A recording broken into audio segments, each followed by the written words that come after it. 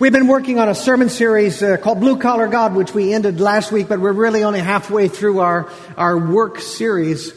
And in the course of that sermon series, we came up with what we think is a biblical definition of work. It goes like this. Work is doing something with what God gives you so that the world thrives and Jesus is glorified. And on this day, I just have to acknowledge, even though you don't normally see the work of the fruit of His labors, if we're talking about people whose work has caused our world to thrive and Jesus to be glorified, there are not very many people who would be closer to the top of the list in my mind than David Asplund. Many of you may not know him, but a lot of you do. He is the best minister of music I've ever worked with. And the reason is he was not only a great musician, he really was a minister to his people. He loved his choir, loved his church, loved the Lord. And so it was never about performance for him. It was about presenting the very best he could of his gifts that the Lord might be glorified and that we might thrive. So I just have to say that it's appropriate on this day when we're acknowledging that as David retires and makes his way into something new, that he's been a great example of that for us. I thought you might also be interested to know, even though this is primarily for the first service, we have selected the person who's going to step into his shoes, and that is Margie Dickerson. So Margie has been raised up, and she's going to become our new minister of music. So, how many of you had a chance to look at the nifty new banners that we have? You ought to look at them when you go outside of the traffic circle. They are pretty cool. And this signifies that we are beginning a new sermon series together. Over the last few weeks, we've been talking about how God designed work before sin came into the world, before the fall. We watched and discovered that God is a God who works. He created all of these things, not because He had to, because He wanted to. And because we are created in God's image, we are workers too. And we don't work just because we have to or just because it's a punishment.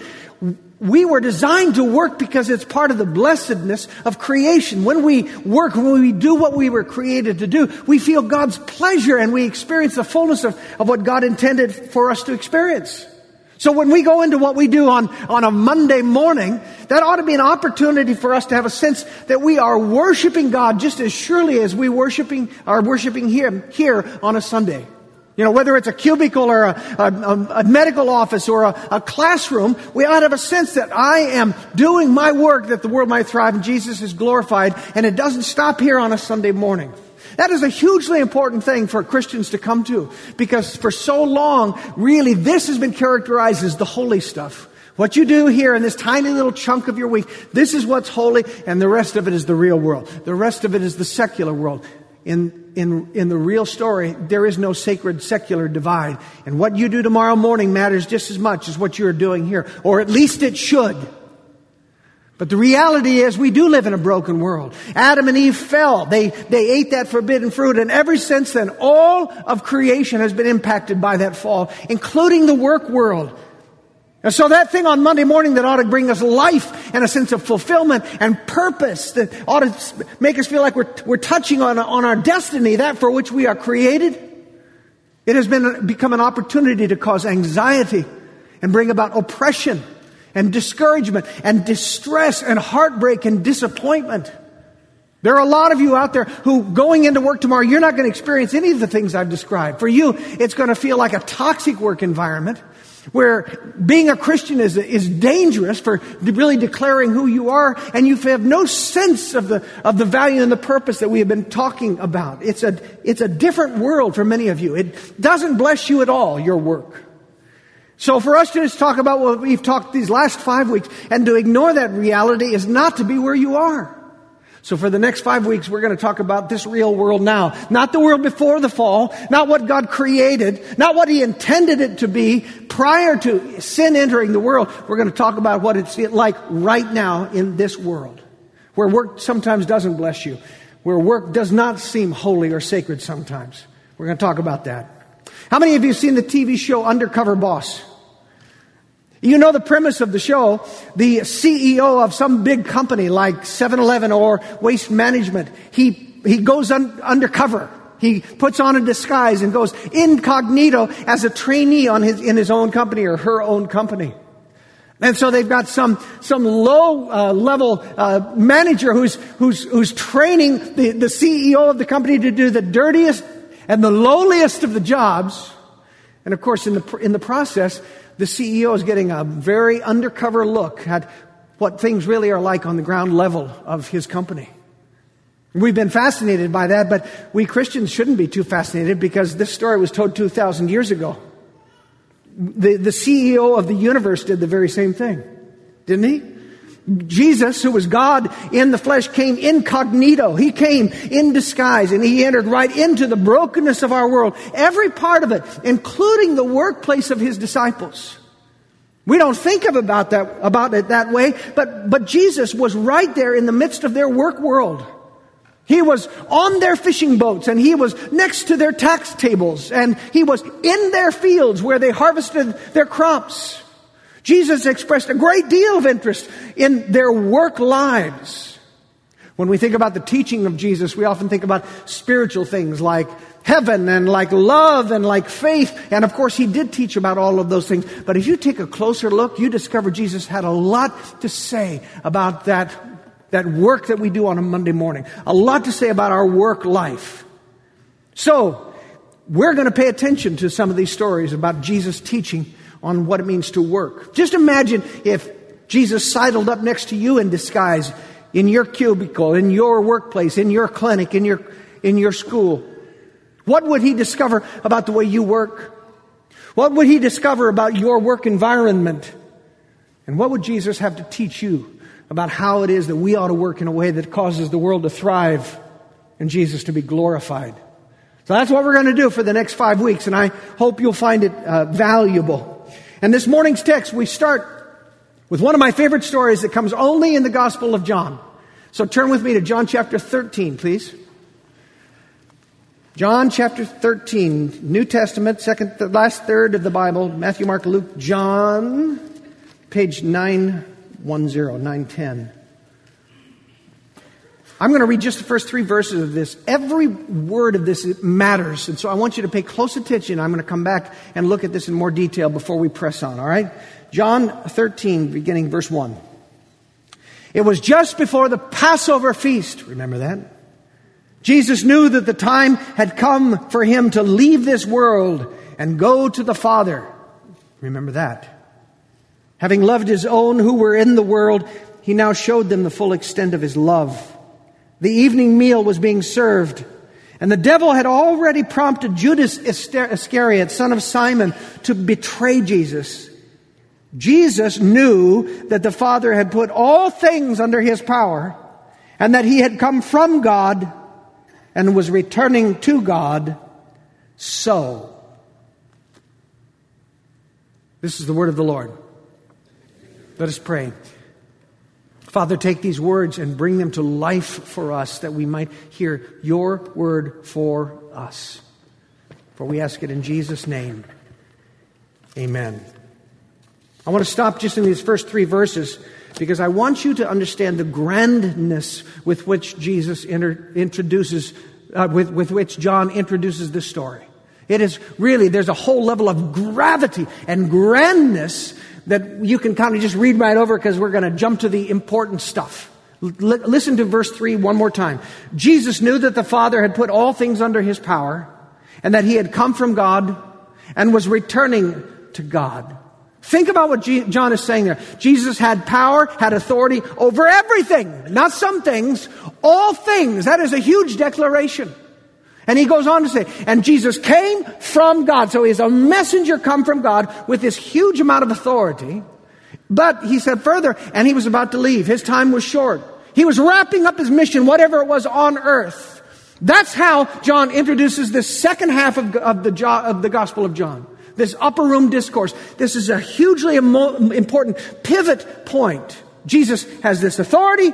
He's sent from God. He's about to return to God. If this was a film, the music behind the scene would be getting louder and more intense because you clearly have the sense that the punchline is going to be significant. So, because of all these things, so what? What would you expect to hear? With this power, the timeliness of it, the fact he's going to be returning every single minute is precious. What do you expect the so to be? Maybe it'd be something like this. Jesus knew that the Father had put all things under his power, that he had come from God, that he was returning to God. So, Jesus stood before them and revealed his plan of conquest. How he would rise and he would take control over the Roman authorities and he would establish his kingdom on earth. And then he assigned each one of his disciples to their role in governing the kingdom. You might say that sounds kind of silly, but that is exactly what you might have expected. Think about where this was happening. This is Jerusalem we're talking about. This not up in little old bucolic Galilee. This is in the center of the political action. This is where everything was hot. And think about this. How did Jesus come into Jerusalem? It was only a few days ago on what we call Palm Sunday, remember? He came down from the Mount of Olives across the Kidron Valley. And how did he enter? He entered on a colt, a donkey, the foal. Every Jew who was present and saw Jesus enter those days earlier into Jerusalem, every Jew knew what was being said. Because this was a prophecy directly out of Zechariah. Zechariah said, you want to know when your Messiah is coming? You watch out because he's going to come riding on a donkey. You just keep your eye out. And for the first time in Jesus' ministry on Palm Sunday, he revealed himself to his people. He declared himself to be what many had suspected all along. When he got on that donkey and rode down that hillside and received the praise of the people, here's what Jesus was saying. You're right. I am the Messiah. Here I am. Let's get busy. That's exactly what he was saying. That's the context for what we have taking place. But there's more to it. What feast were they getting ready to celebrate? Passover. Think about Passover. Passover was the most important of Jewish feasts. Passover remembered the day when God delivered his people out of where? Out of Egypt in a miraculous way. Remember? 10 different plagues that he sent in order that his people might be set free. And he did so under the powerful leadership of someone that he had called, he had sent. And that was Moses. Surely that's what this was going to be about then. When John introduces this section of his gospel, surely John is going to introduce Jesus as this powerful, Moses-like figure who has come from God with all of this authority. And surely Jesus is going to now use this Passover Eve to give them their marching orders for revolution. The time is perfect, isn't it? Surely that's what we're going to read next, right? Not hardly. Take a look at verse 3 and let's continue with the reading. Jesus knew that the Father had put all things under his power and that he had come from God and was returning to God. So he got up from the meal, took off his outer clothing and wrapped a towel around his waist.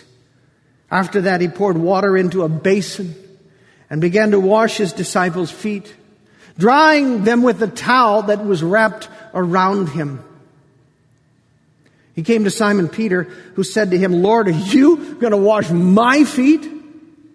Jesus replied, you don't realize now what I'm doing, but later you will understand. No, said Peter, you shall never wash my feet. Jesus answered, unless I wash you, you have no part of me.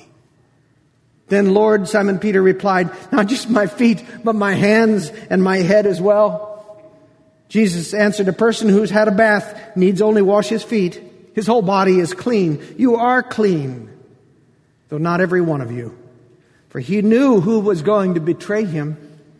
And that is why he said not everyone was clean. When he had finished washing their feet, he put on his clothes and returned to his place. Do you understand what I have done for you? He asked them.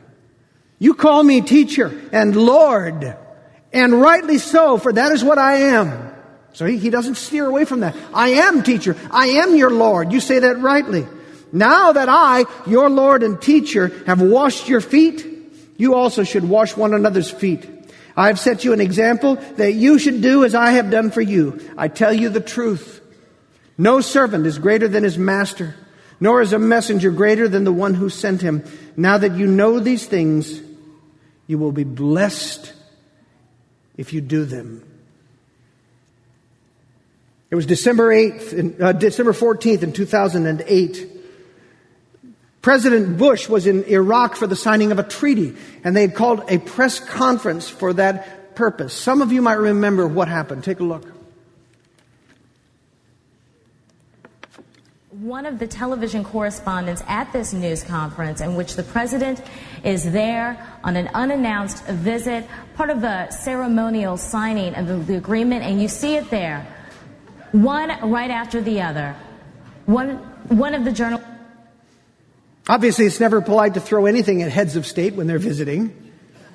But in this case particularly, in the Middle East, to throw not one but two shoes, it was intended and it was understood as a supreme insult to our president. And you need to understand that culture to know what an insult it was, because in this culture, the feet and shoes are considered ceremonially and religiously and culturally unclean. It's why Muslims remove their shoes before they come into their church, their mosque. They would be horrified that you're sitting in a holy place with your shoes on right now. It is why before they pray, they wash their feet. They have a washing ceremony that includes the washing of their feet. It is why when you're in Muslim culture, you will never see a Muslim cross their feet, cross their legs like this as they're seated, because you might see the bottoms of their shoes, and that would be disgusting. It is why when Saddam Hussein was deposed, you saw pictures of them pulling down statues and beating on the statues with their shoes. And this picture that you have here of a shoe sitting on the head of Saddam Hussein is not accidental. It was intended as the supreme indignity. Are you getting this? We Americans, we find feet a little embarrassing. We think that our feet kind of look weird, and feet smell bad, and sometimes we step in yucky stuff with our feet. But feet are more than yucky in the Middle East. They are degrading. And in the days of Jesus, when everyone walked everywhere in open-toed sandals, sharing the same road of animals, it was more than degrading. It was disgusting. Which is why the very first act of hospitality that was offered to anyone who came to have dinner at a house was to remove their sandals and wash their feet for them. Why? Because all meals were served this way. You sat on the ground and your feet were up like this. Someone was eating next to those filthy old feet of yours. And so it was an act of real hospitality, not only for you, but for the person who was going to have to eat their pita bread right next to you. And this humiliating task was always performed by the slave who was the lowest on the slave totem pole in the house. And if you happen to have a non-Jew, a Gentile slave, so much the better. Because as far as Jews were concerned, Gentiles were the dogs. They actually called them the dogs. So if you've got a job that's worthy of a dog, who better to do it than a slave who is no better than a dog? That's the context for this story. And when Jesus takes off his robe and wraps a towel around himself and begins to wash the filthy feet of all 12 of his disciples, did you notice that? Including the man who's going to betray him to death. And then wiping those feet off on the towel that was wrapped around him. Jesus had assigned himself the lowest of low jobs of any of the slaves. How many of you have ever worked in that kind of a job? In just a scummy, scuzzy, filthy, thankless, or maybe it was just monotonous, or it was just invisible. Any of you ever had that kind of job? Come on, I know you have. Anyone ever pump septic tanks for a living? Raise your hand. There you go, right there, baby. Anyone ever pick up garbage, other people's garbage for a living? Anyone ever shovel stalls in a barn? Anyone do that? Yep. Anybody ever work in a slaughterhouse? Anyone? Call it out. What other kind of filthy, thankless job did you do? Call it out. Nice and loud. Fish washing. Telemarketer. That's... You just lowered the bar another notch, didn't you? Diaper changer. Pastor? Who said pastor? Amen. But let's go beyond the filth of the foot washing for a moment. I want to take this a little bit deeper. Obviously, when a slave was doing this kind of work, They were right down there below. It doesn't get much more intimate than having someone wash your feet. But you know that the person who was washing, they never acknowledged him. They would be talking to another guest or talking to the host. They likely didn't even deign to look down at whoever it was that was performing this menial task. And they certainly it never crossed their mind to thank them for what they were doing, that labor. And the person that was doing it was both figuratively and literally beneath them. Do you get this? Do you understand this? We don't deal with much of our own filth in our culture anymore. The contents of our toilet flow mysteriously and magnificently out of our sight and out of our smell to some magical kingdom where fairies take care of it. Hallelujah is right. We don't slaughter our own meat. I grew up on a farm, so I've seen it done, but I bet most of us have never seen the cow that you eat slaughtered in front of your eyes, shot in the head, raised up, split open, cleaned out. We go to the grocery store and it just magically appears in plastic wrap. Many of the tasks that are necessary for our comfort, tasks which were once considered unclean and degrading, now they're conveniently hidden from our sight. We don't think about them. But there are still plenty of unseen laborers in our world who are working to make our lives better and more comfortable and safer. And they go about their work out of our sight. Or even when they are right in front of us, like those feet washers, we often don't really see them at all because we don't realize that they are human beings. We see them as our cashiers, as our clerks, as our waitresses, as our security guards, as our custodians, as our nannies. They have been called at this time in their lives to be our servants, to care for our needs, to clean up our messes, and they are largely ignored and largely unseen and largely unthanked. This powerful story about Jesus when he took on the lowliest and the most thankless of servants' jobs, how much we can learn about work from him, about our work today. First of all, I would say it speaks to those of us who serve in such jobs or who ever have. Perhaps today, even now, you find your work to be filthy or hard or thankless or monotonous. Maybe, truth be told, you find your job embarrassing. It's not something you want to do for the rest of your life and you just as soon get out of it, but it's a way to put beans on the table. You want something that's more fulfilling, more grand, but for now it's where God has called you. And so this passage, Jesus in this passage wants to remind you who serve in such jobs of our biblical definition of work. Does what you do help the world thrive and give glory to Jesus? When you clean a toilet or shampoo a rug or assist someone in the store or check them out or work the security shift of graveyard, or clean someone else's house, or pick up someone else's garbage, or change someone else's kid's diaper. When you rotate an Alzheimer's patient in their bed so that they don't get bed sores, does that help the world to thrive? Does it? Absolutely it does.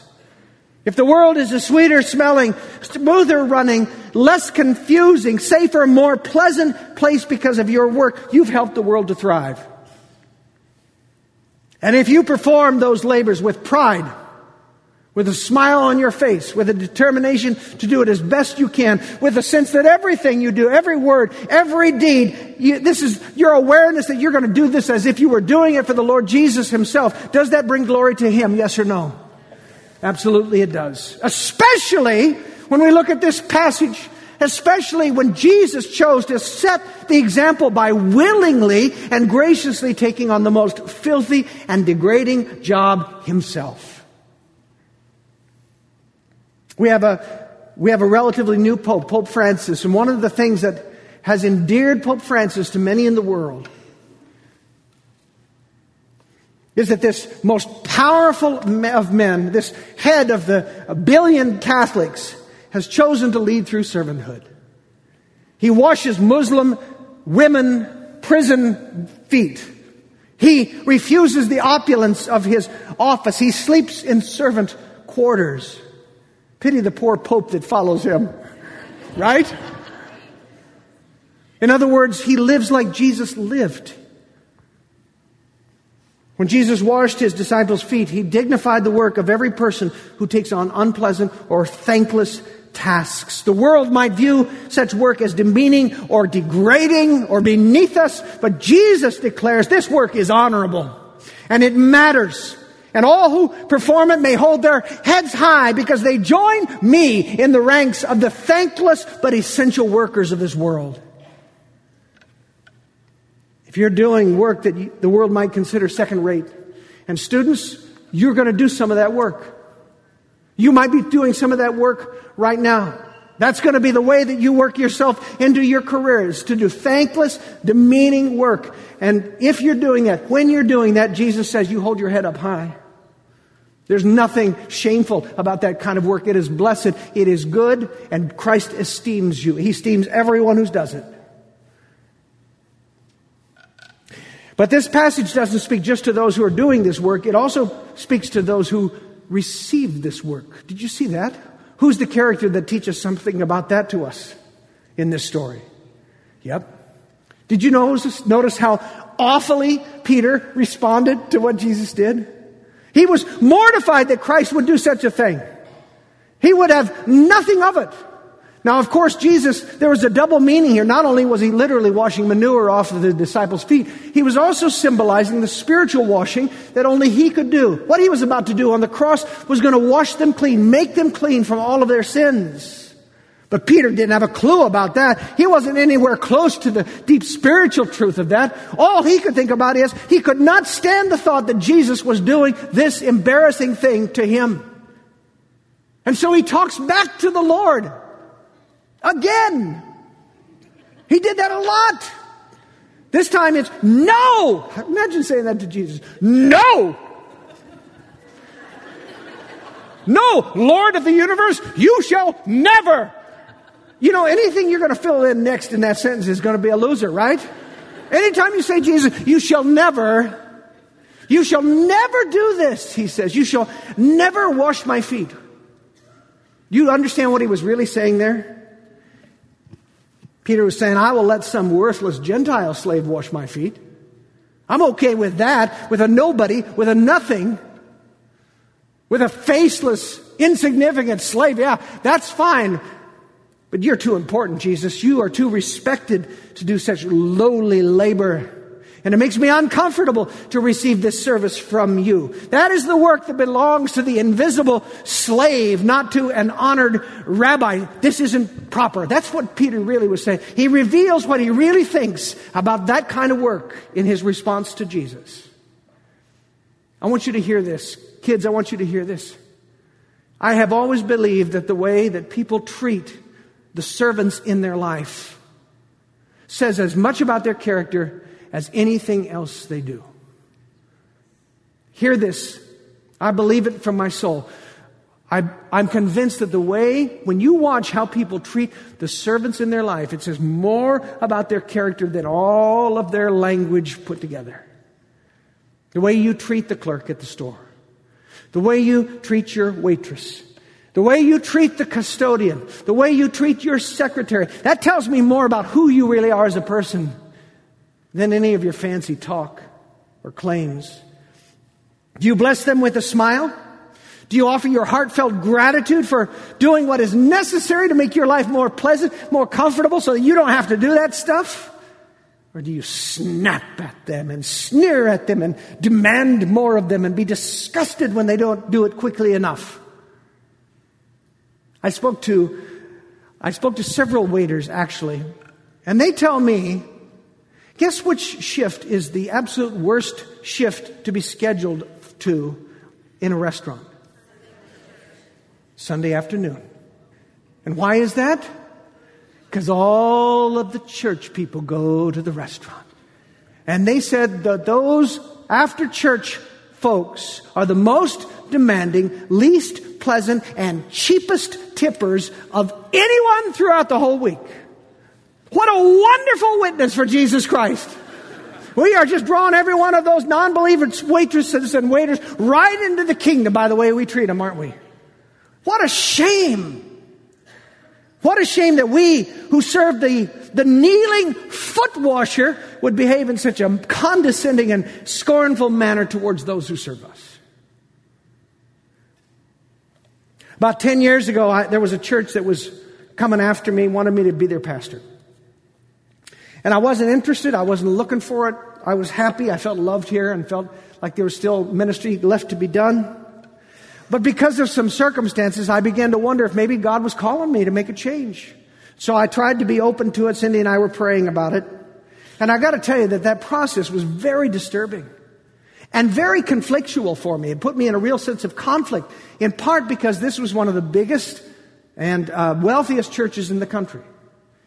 It would have meant a big pay jump. It would have meant radio and TV broadcasts of my sermons. It would have meant a huge staff, and it would have meant prestige.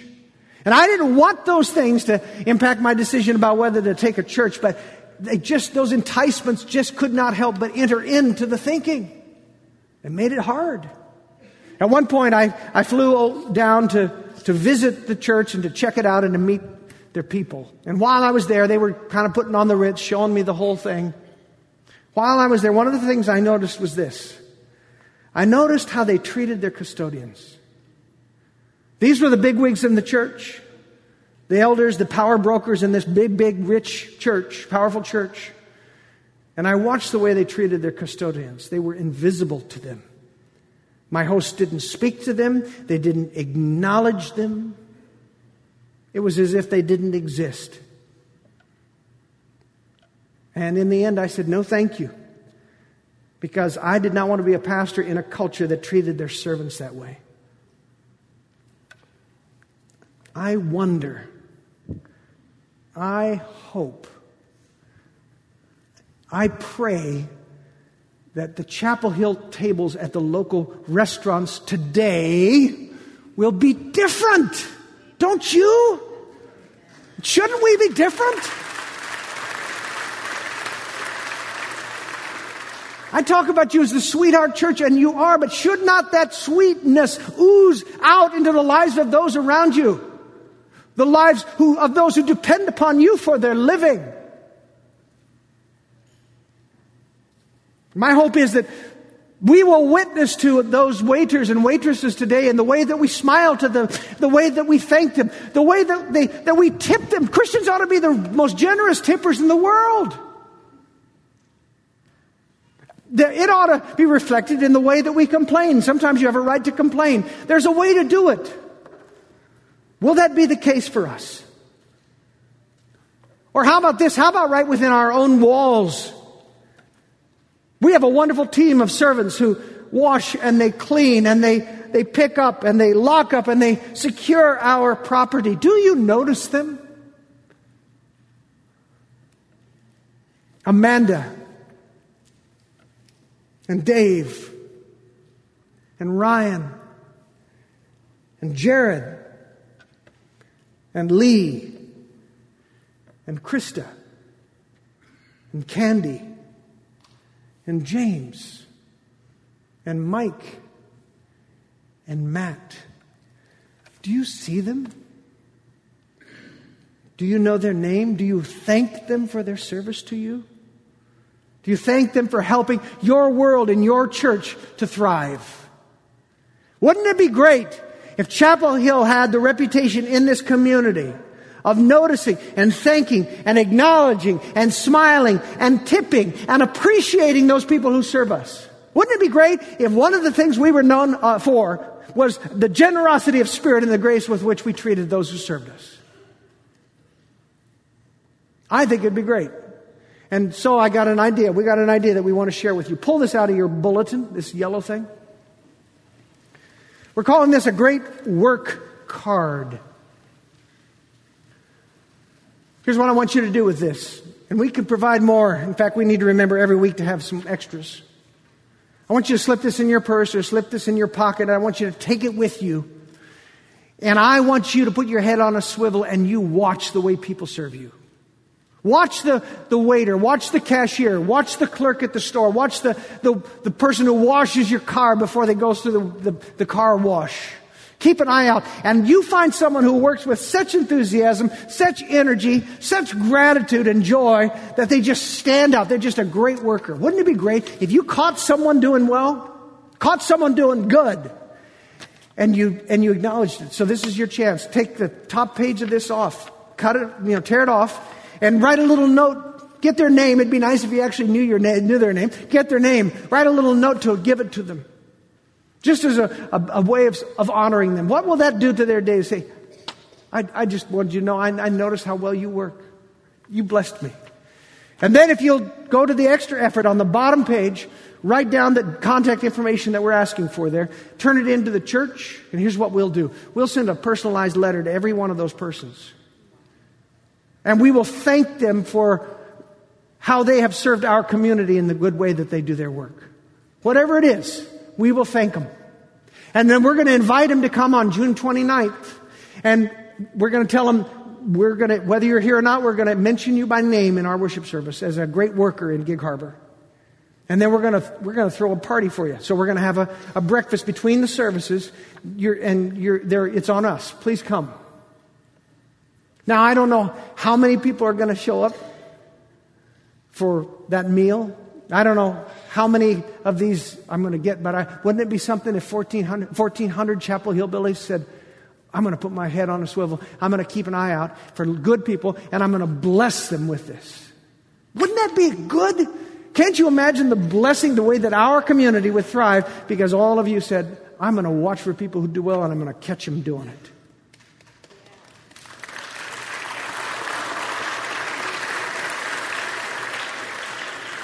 So I hope you'll do that. I hope you will take that seriously, and let's celebrate people who do good work.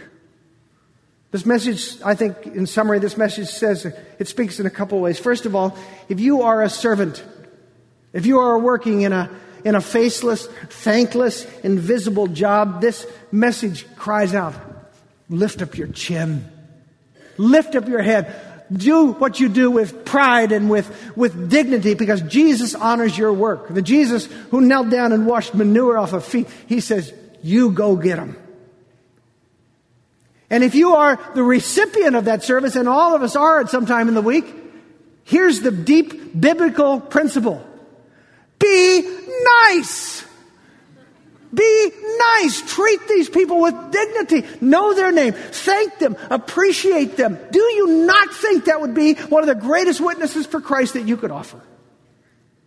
I want to remind you of what the last words of our text. Here's what Jesus said one more time. I tell you the truth. No servant is greater than his master.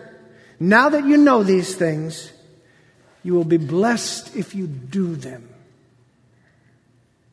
May Gig Harbor thrive because our people are on the lookout for great workers. Before we close, I'd invite our prayer team to come forward. I thought we'd get practice in this by offering this opportunity. At the table in the back, we're going to have a thank you station. For the pictures of our facility team, the ones who make this place so beautiful every time you show up, magically. Would you take the time before you jump in your car and head off to whatever is going to be so important? Would you take the time to go back there and pick up a thank you note and just write a thank you to our staff? Some member of our staff say thank you for what you do to serve us, to make us comfortable, to make us safe. Bless them today. Let's practice being people of gratitude, all right? The fact is that if we have not developed this habit, this is something that some of us don't even recognize about ourselves. We are snippy and demanding and harsh, and we don't even know it. And it's not going to be a matter of us just changing our mind, although that doesn't hurt. It's going to be a matter of the Holy Spirit really taking hold of that part of your life and bringing it to your awareness and transforming that. And like everything we ask you to do, we can't possibly do it if it's just all our sheer grit and determination. It's got to be the Holy Spirit. So raise your hands up and let's ask that Spirit to bless us again. The Lord bless you and keep you. The Lord make his face to shine upon you and be gracious unto you. The Lord lift up his countenance upon you and give you his perfect peace, both now and forevermore. In the name of the Father, and of the Son, and of the Holy Spirit. And all of God's nice people said, Amen.